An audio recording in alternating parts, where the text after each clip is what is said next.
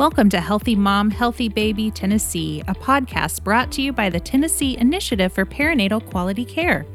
TIPQC exists to improve health outcomes for mothers and infants in Tennessee through our Quality Collaborative that will identify opportunities to optimize maternal and infant outcomes across our state and is funded under a grant contract with the state of Tennessee. The Healthy Mom, Healthy Baby Tennessee podcast is designed for medical professionals and for patients and families across the state. We will focus on all aspects of the perinatal period with special attention to reducing our maternal mortality rate. This podcast is brought to you through a cooperative agreement with the Alliance for Innovation on Maternal Health. Welcome to this episode of TIPQC's Healthy Mom, Healthy Baby Tennessee podcast. In March 2022, the Tennessee Initiative of Perinatal Quality Care will roll out a statewide optimal cord clamping project with the goal to increase the number of babies who receive the benefit of a delay in umbilical cord clamping.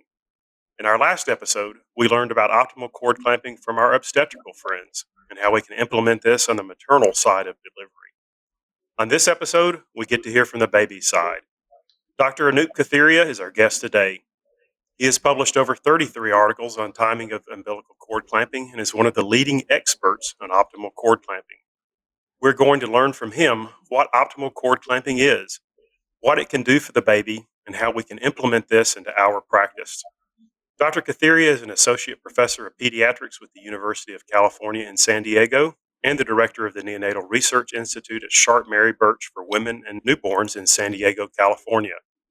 Under his leadership, the Neonatal Research Institute has conducted 30 trials in the past 10 years at the busiest delivery room hospital in California that has approximately 9,000 deliveries each year. Dr. Kathiria and his group have 5 clinical trials currently in progress, and 3 of these involve umbilical cord management at the time of the delivery. I've had the benefit of getting to know and working with Anup on previous clinical research projects, and I'm very excited to have him as a guest today. I'm also extremely excited to announce that he's going to be one of our speakers at the TIPQC annual conference in Nashville, March 7th and 8th, where he's going to be speaking on this project, and TIPQC will be kicking off this statewide project. So welcome, Anup. We're certainly glad to have you here today.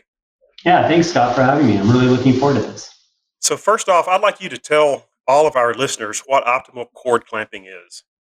Yeah, and I really like that use of the term optimal cord clamping because really, historically, we've used this term delayed cord clamping, the idea of waiting a set amount of time just to allow that baby to transition before the cord is clamped. And although historically this has been a long, well-known intervention, over the last 30, 40 years, we've adopted the practice of clamping the cord too soon. So we've had to backpedal and reinstitute this practice of waiting at least a minute or so for allowing these term and preterm infants to transition before the cord is actually clamped. So does timing really matter? Yeah, it's always a great question. I think there's been a lot of recent physiological data saying that it's when the baby has transitioned that is established respirations.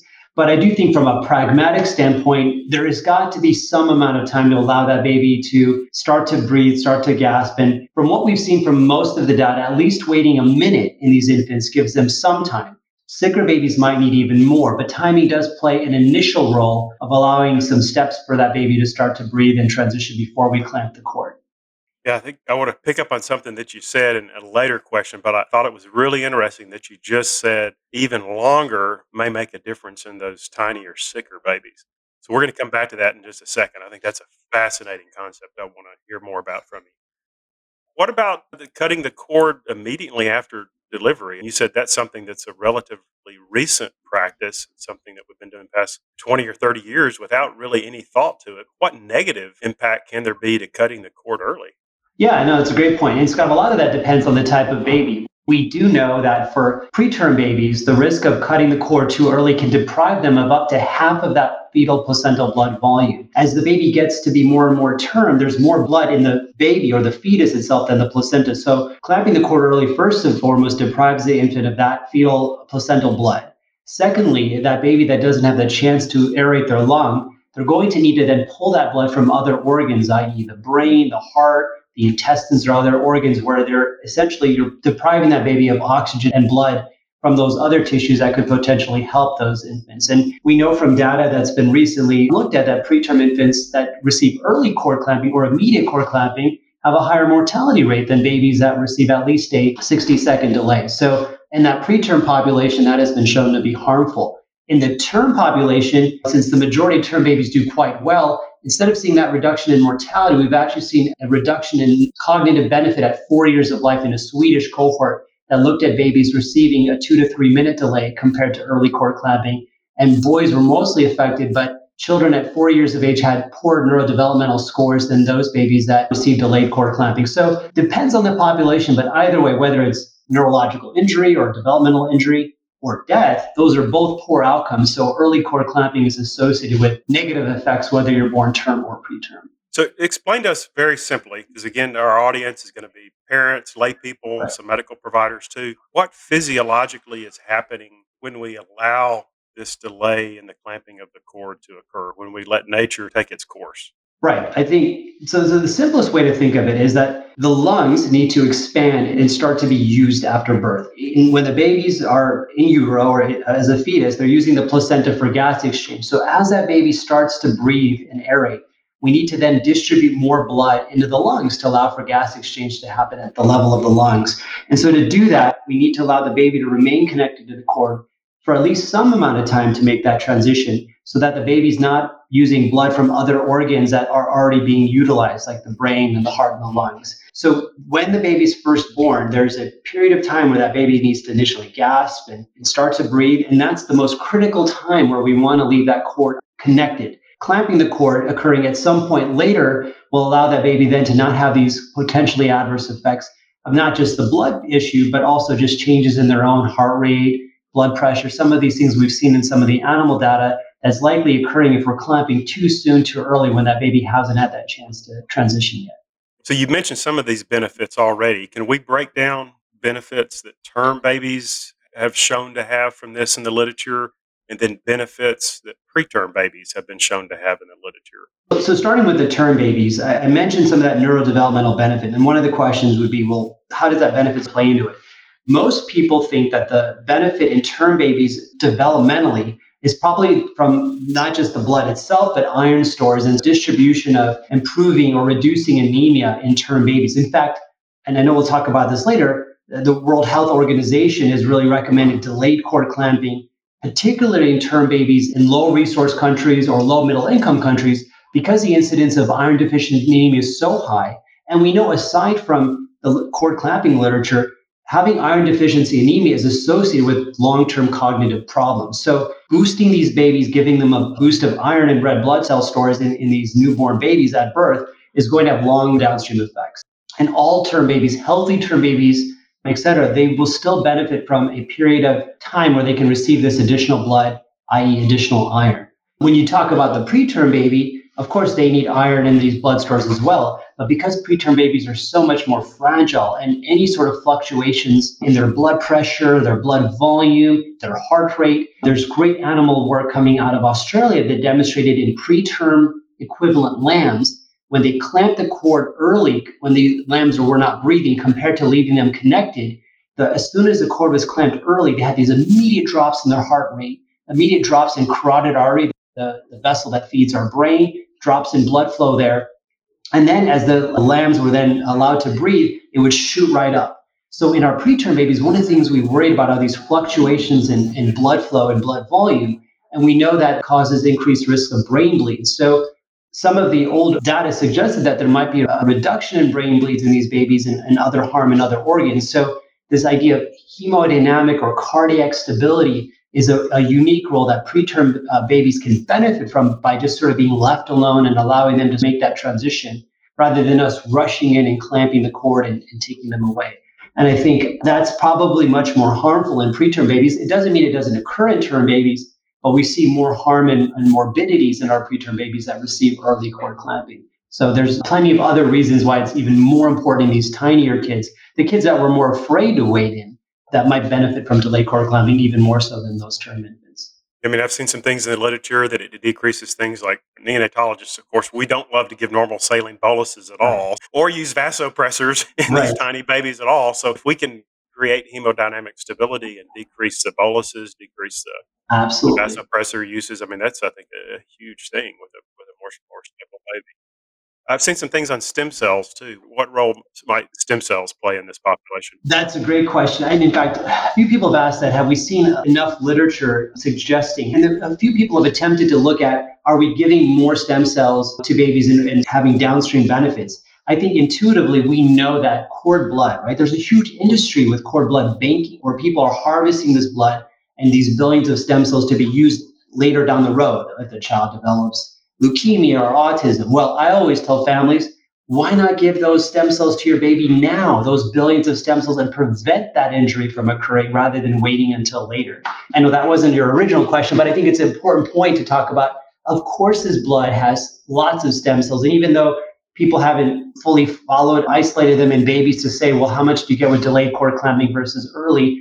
The point is they're getting this additional blood and it must have long-term benefit in these babies. And it might contribute to some of the other benefits that we think we might be seeing in terms of long-term developmental outcomes and improvement in these babies as they get older. So absolutely, Scott, I think it's an important underplayed role. A few studies have tried to look at counts in babies. I think it's just harder to do. Stem cells are very good at hiding in the body, and so you can't always quantify it. But we do know that blood itself, if you look at it, and as I've said, cord blood banking companies have really monetized this, there are plenty there for those babies that will probably have lots of benefits for them.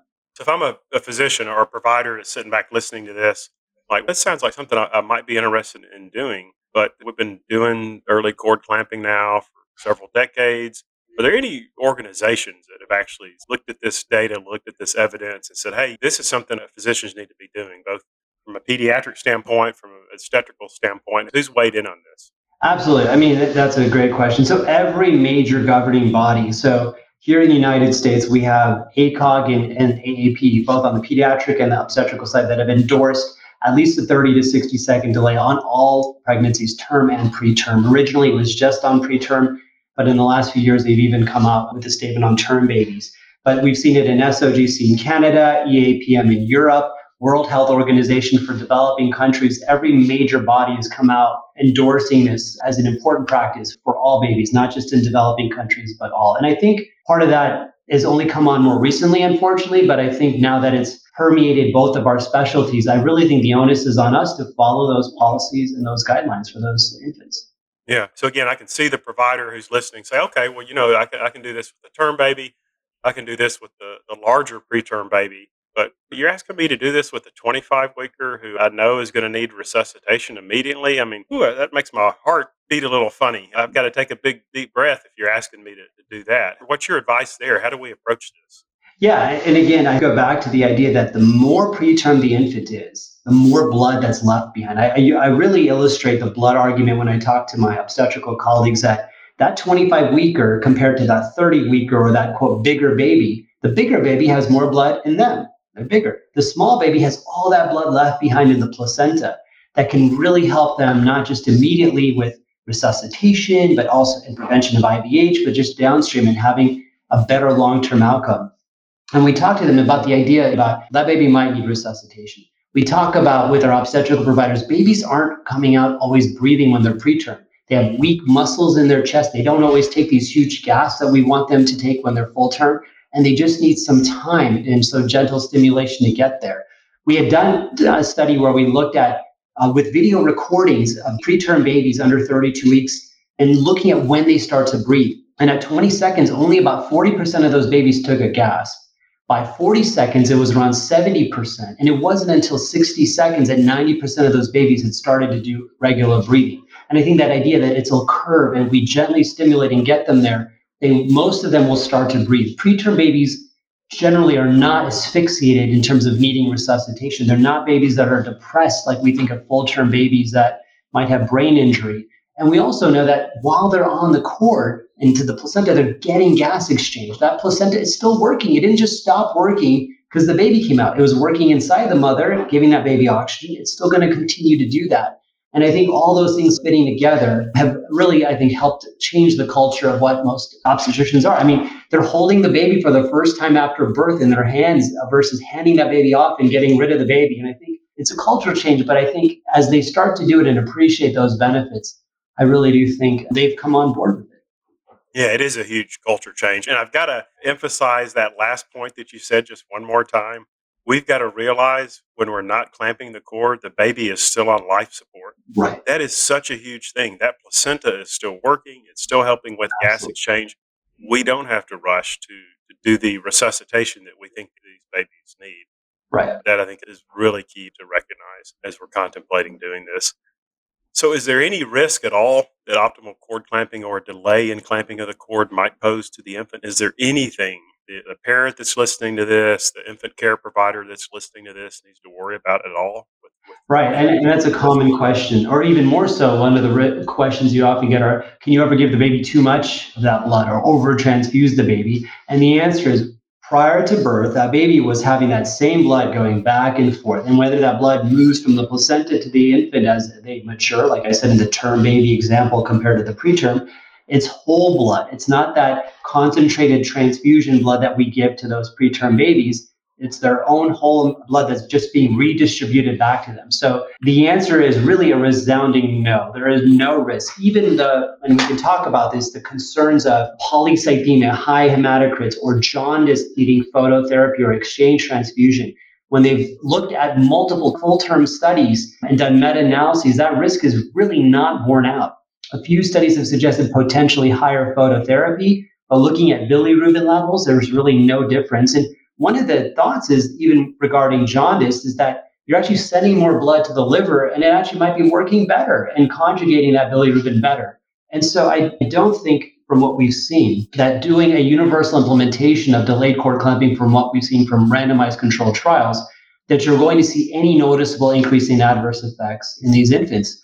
And when you compare even that theoretical risk of a slightly higher bilirubin compared to the overwhelming benefit of neurodevelopment, less mortality, it seems quite obvious that this is a simple, easy intervention to do with very little risk from what we've seen of doing this now for decades of research. And obviously, as we mentioned earlier, historically, this is what we did before we had obstetricians and neonatologists cutting cords and whisking babies off. So I'm glad we're trying to rectify the problem now. And again, I love that there is essentially no risk to this. It's all benefit. Right. That's the big take-home point I want people to understand. So what about contraindications? Is there anything that might be going on with the mother or with the baby that we would want to tell a provider on either side of this that, hey, this is something you may not want to do in this situation? What's your take there? From what I can tell you from not only our clinical practice, but as well as our research protocols, obviously, if there's any concern that the mother is hemorrhaging or bleeding, where delaying getting the placenta out, et cetera, could pose an additional risk to her, we absolutely advocate, yes, you don't want to let the mom have any risk of blood loss, and if that's excessive. So those are situations where if there's a severe abruption or uterine rupture, and we've all been at those urgent deliveries, yes, those are babies that don't get delayed cord clamping because the mother will unfortunately suffer from that. Good. Yeah, that's super important. I want to ask you about a study that you just completed. It's not been published yet, but I had the opportunity to review it. And I thought there were some just fascinating things in there. This was the study looking at the benefit of delayed cord clamping in preterm infants, less than 32 weeks, less than 1,500 grams. And we've not mentioned this yet when we've talked about the benefits, but one of the things that this study looked at was mortality rates associated with optimal cord clamping. Now, you found that there was a 44% decrease in the risk of mortality when a baby had the benefit of delayed cord clamping in relation to those babies who had no delayed cord clamping. And you further broke it down by hospital. And you found that if the hospital was able to increase their delayed cord clamping rates, defined as 60 seconds, for every 10% increment they were able to do that, that would decrease the infant mortality rate in that facility by 5%. That completely blew me away. To have something we can do in the delivery room that is no risk, that is no cost, that is all benefit for the baby and a benefit in the system's infant mortality rate is just phenomenally huge. Why do you think this has such a big impact on mortality rate? Yeah, I think definitely kudos to Henry Lee. We have essentially, similar to you, a California perinatal collaborative that allows a lot of NICUs to share their data. And so this allowed us to take essentially several NICUs and combine data that's been put together and looking at cord clamping rates and outcomes like mortality and other morbidities. Even in the original trial that I was referring to that reduced mortality, this is a study conducted out of Australia of 1,600 babies, they couldn't find one identifying cause of, well, why did this baby die of X or Y? And I think it goes back to the first thing I was talking about earlier, that when babies are born, they have to send blood to their lungs. If they don't send blood to their lungs, they have to steal the blood from other organs. So that lung volume, blood flow is only about 10%.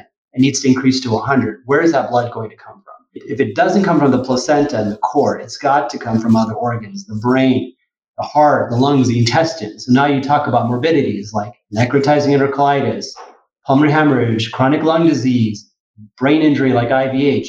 I do think causing these babies to have hypovolemia or ischemia of multiple tissues, you may not find that right cause of, well, that baby died because of X, Y, or Z.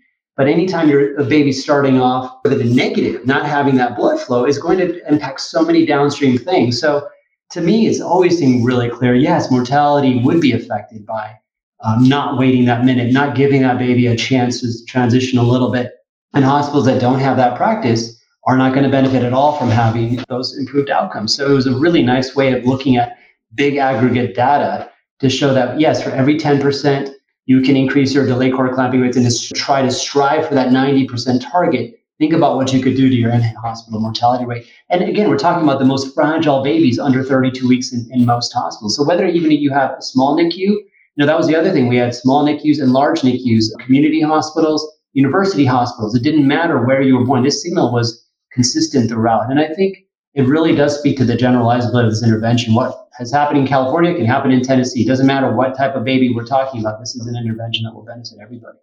Yeah, I mean, that's absolutely phenomenal. I mean, I love that too. It's starting your journey in the NICU with a full tank, right, versus trying to get going with half a tank. You're not right. That's a great analogy. So there was something else that interested me as I reviewed this too, and that was your APGAR score connection. You looked at babies that had low APGAR scores or the need for intubation. And those babies who were whisked away immediately when somebody said, hey, I need to resuscitate that baby, and did not get the benefit of optimal cord clamping, also did worse in comparison to the babies who somebody looked at him and said, yeah, he's going to have a low APGAR score. I'm going to need to do something, but I'm going to wait this 60 seconds and let this baby also get a full tank before I begin my resuscitation. What does that tell us as providers and what we need to do when we see this baby and our instinct is to get in there and do something versus maybe I don't? What's the lesson from this data?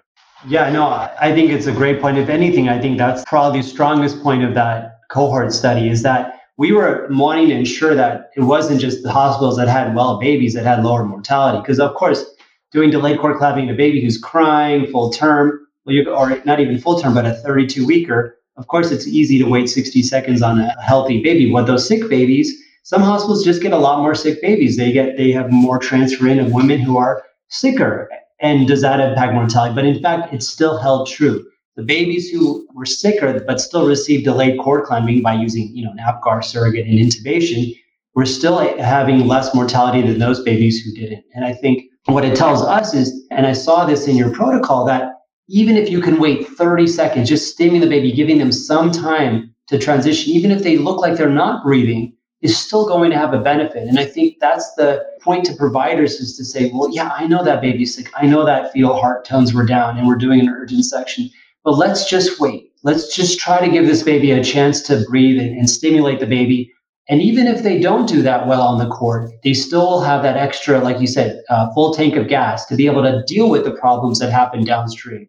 Even if they get intubated and because they have low oxygen levels, well, now they have more blood to carry that oxygen to the rest of their tissues. And all those sort of downstream benefits, even in a sick baby, can still hold true and ultimately reduce mortality or other morbidities. So the sicker kids, and this is something I always like to talk about in my talks, is that it's the sickest babies you and I care about that need delayed cord clamping even more. We care about the term babies, don't get us wrong, but as neonatologists, our focus is that sick baby that needs us there at the delivery to help them. And we want to make sure those babies get delayed cord clamping. This data supports that conclusion that they need it as much or even more than those babies who aren't sick. And I think we have to sort of continue to drill that down Whereas right now our approach has been the backwards. It's the sicker babies. Oh, no, no, no.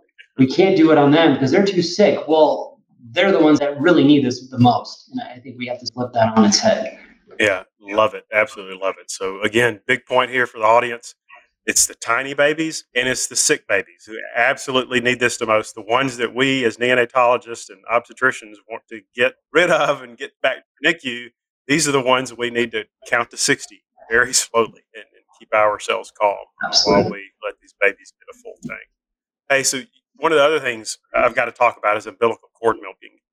You were the lead author in 2019 on that big article in the Journal of American Medical Association that talked about umbilical cord clamping. And everybody was very hopeful that this would be very similar to delayed cord clamping. And so can you tell our audience very quickly what umbilical cord milking is? Yeah.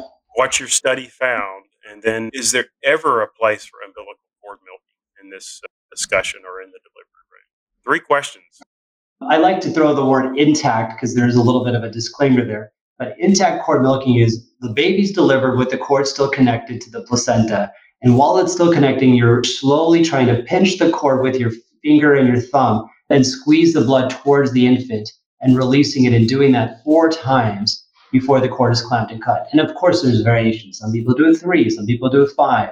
Some people cut the cord and then bring the baby over and then milk it once. We've studied what prior trials have looked at, which is this intact cord milking 4 times before the cord is clamped and cut. Why would you want to do that? Well, it can be done within about 15 to 20 seconds. And the thought was it could be an alternative when that baby can't receive a full 60-second delay and allow them to receive resuscitation. So we embarked on a multi-center non-inferiority trial that the idea would be, could cord milking be non-inferior, meaning an alternative for people like you and me to use when the baby's too sick to receive delayed cord clamping.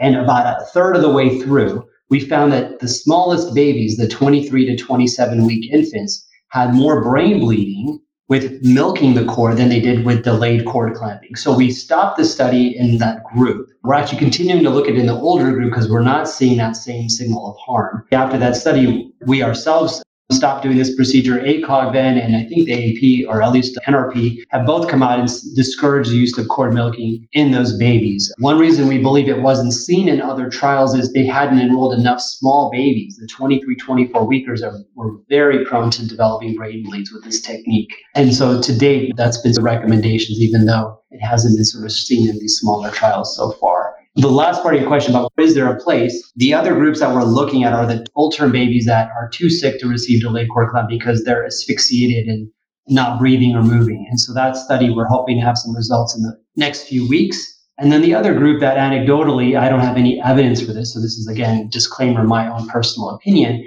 is those situations where you and I just spoke about when a baby cannot receive delayed cord clamping due to maternal indications, a hemorrhage, when there's a placental abruption, those sorts of things. Is there any benefit of, again, milking the cord in those situations? We don't do that in preterm babies, but a full-term baby could theoretically benefit from that additional blood when the placenta is starting to detach from the mother.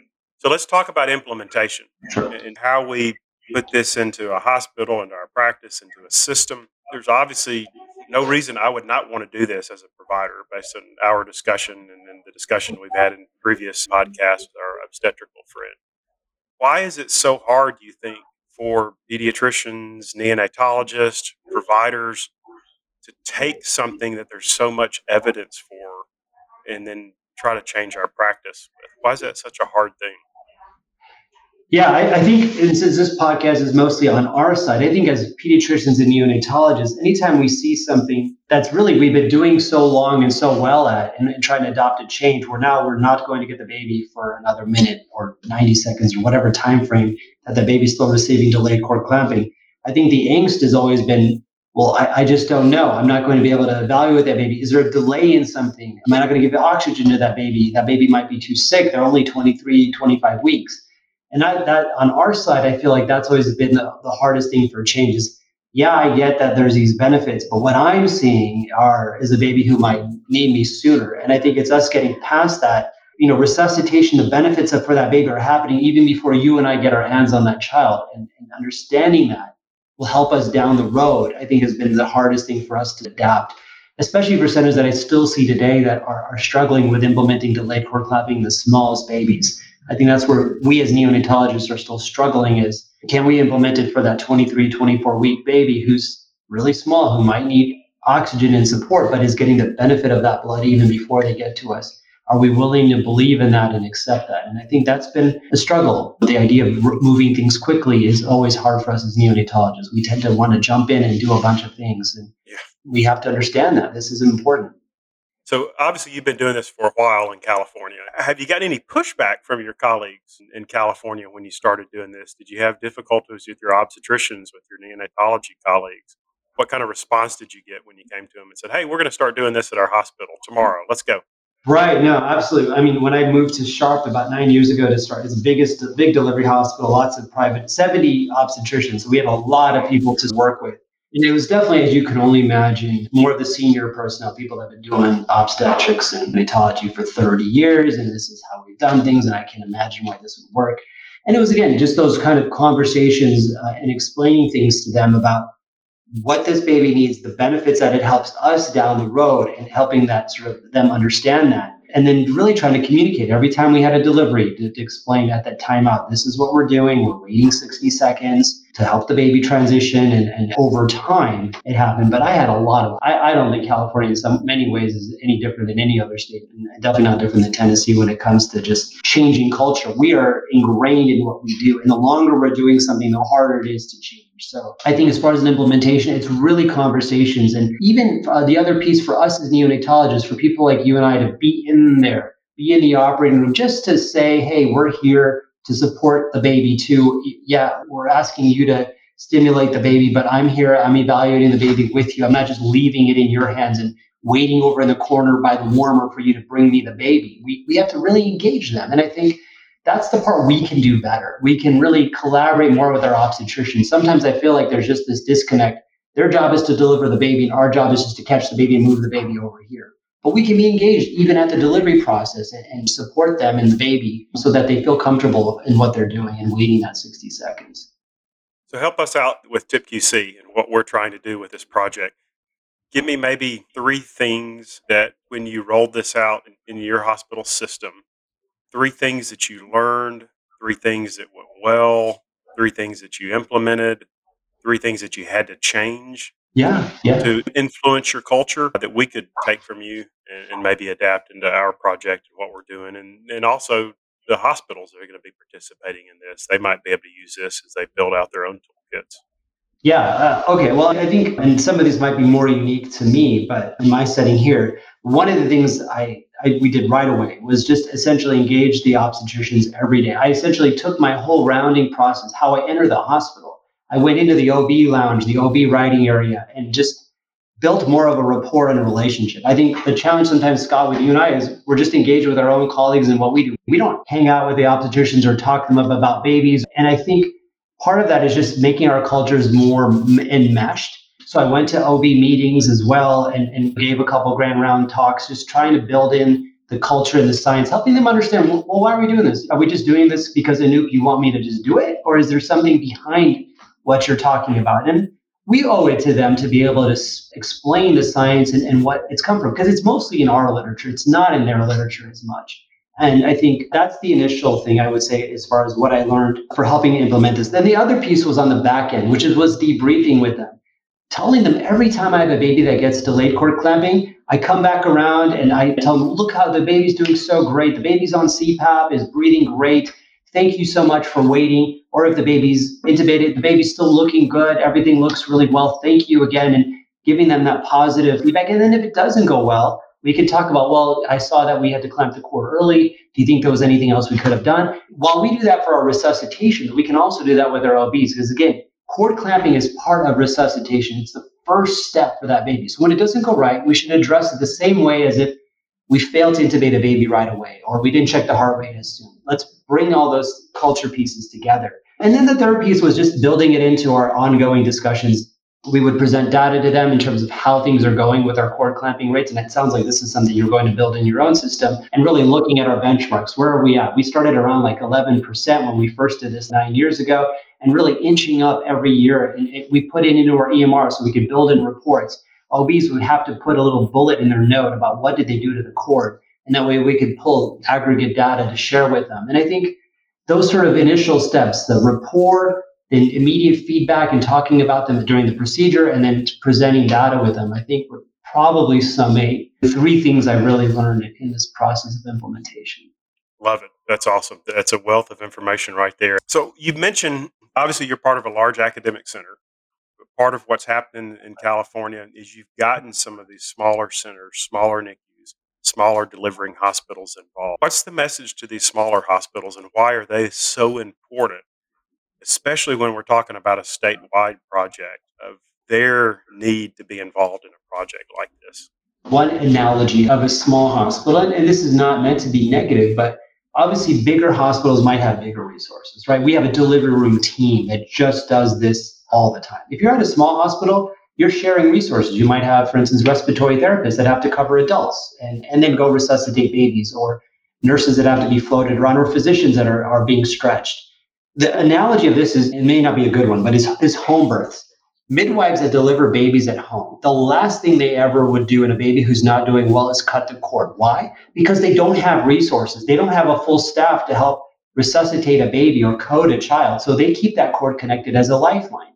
I would say smaller NICUs would benefit even more from delayed cord clamping, because you want to use your baby to resuscitate with the limited resources you have. If you're a level 2 unit, you don't want to have a baby that needs intubation, because then they have to go to a level 3 unit. So implementing this in smaller NICUs becomes even more important, because you can take a baby who could potentially have been really sick and make them better and actually do better. And therefore they can stay with you in your unit and use the resources that you have. The other thing, your smaller units probably don't have big groups to deal with. You might only have 2 or 3 major OBs or an in-house hospitalist OB service. And it might make it easier to connect and educate a smaller group than somebody like me that has his 70 OBs flying around everywhere that we have to pin down and try to educate. So in some of those ways, it becomes even more important. And for referral centers, we want to have those small units do well, right? So they don't have to get transferred to us and increase morbidity. So there are plenty of reasons why it's even more important for those smaller hospitals, those level 1, 2 units, to be able to implement this as much as it is for us. Yeah, I don't know if it's true in California, but one of the things in Tennessee is that most of the babies in Tennessee are actually born at these smaller hospitals. While the academic hospitals certainly do a large number of deliveries, it's smaller hospitals that actually deliver the majority of the babies in Tennessee. Yeah, no, I think that's true here as well. That's a real super important point for us as hospitals are considering this, and hopefully listening to this podcast today, that you'll see the importance of you needing to be involved in this as well. So, hey, as we wrap up, I just want to thank you for our time together. And I know you have several projects that are ongoing looking at umbilical cord management and exactly what we need to do. Is there anything you've learned so far that you can share with our audience about the direction umbilical cord management is going? Yeah, no, Scott, I think that's a great question. And for me, I think the future direction for us is to ensure that we eliminate immediate cord clamping. And while you and I discussed reasons, one of the reasons we never put on that bullet point was babies that need resuscitation. And I think the most common reason why babies are getting early cord clamping is this perceived need for resuscitation. So what if we could bring resuscitation to the baby, to the mother, to the bedside, where we can allow that baby to receive breathing assistance there? It would also eliminate the need for things like cord milking, where you're having to milk the cord because you want to get the baby over sooner to the warmer. If you bring all that to the mother, can we avoid that? And I think that's where we're going in the future. We've done a few studies, and there's a few going on right now in the US and Europe and Australia. And I think that area of resuscitation with an intact cord is probably where we'll end up in 5 to 10 years, where instead of us having these warmers, we're going to have equipment that's right next to the mother. The parents can touch their baby, see what we're doing. It changes the whole dynamic of resuscitation. But it is an exciting field. And I do think that's something we need to keep in mind. Our roles will be changing, I really believe, over the next 5 to 10 years of how we resuscitate newborns. Awesome. Well, hopefully this project will help put Tennessee on the forefront of these changes that you're going to be leading us down in the future. One of the things I like to end with is I just want you to imagine that you've got a big billboard somewhere. And on this billboard, you can put anything you want on it. It doesn't have to be related to what we've discussed today. It could just be just a message that you want people to see as they're going to work, as they're out and about town. What would you put on that billboard? My interest has always been on resuscitation, whether it's surfactant, cord management. And when we're talking about or setting up for this podcast, the first thing I always ask the OBs when I go into the room is, could we just wait a minute? And I would put that on a billboard and just, you could have a baby, and the idea of that segment, that set amount of time in a baby's life has such an important dynamic for that child moving forward. When we talk about how important resuscitation research is, we believe that what we're doing those first few minutes has a profound impact on those infants' downstream course for the rest of their lives, and certain tweaking of things and adjusting things. And that 60-second delay, I really think, is probably the most important thing we could do in these newborn infants, probably after breastfeeding. I mean, maybe people will be upset that I put it in front of it, but it's the first thing that happens even before that. And I think we need to put it up there with probably the most important thing we can do for a newborn baby is to just wait a minute. And that's it. Just get to that point for these babies, I think would change so much of what we're seeing right now in our newborns. Yeah, I love that message too, because I think just waiting a minute could probably make an impact in a lot of aspects in our lives, not just the first minute of a newborn baby's life. Yeah. Absolutely love it. And again, thank you for your time today. I want to remind everybody, we've got an annual meeting March 7th and 8th. Dr. Katheria will be one of our guest speakers there. TIPQC will be rolling out this optimal cord clamping project. If you are a provider in Tennessee, please make sure your hospital will be involved in this. We would love to partner with you and help to improve the rates of delayed cord clamping across our great state. We will be providing listener notes and resources that Dr. Katheria will be providing us about optimal cord clamping if you want to read further about this. And as always, you can reach out and contact us with any questions that you might have. Thank you for listening to this episode of Healthy Mom, Healthy Baby Tennessee, presented by TIPQC. TIPQC is funded under a grant contract with the state of Tennessee. Healthy Mom, Healthy Baby Tennessee is brought to you through a cooperative agreement with the Alliance for Innovation on Maternal Health. Do you have ideas for a future guest or topic, or even have a question you would like answered on upcoming episodes? Visit www.tipqc.org, that's TIPQC.org, and click on Podcasts to submit suggestions and questions to our podcast team. Make sure to subscribe to our podcast to be the first to know when new episodes are available, and find us on Facebook, Instagram, Twitter, and YouTube to stay in the loop with our active projects and other relevant news relating to perinatal health in Tennessee.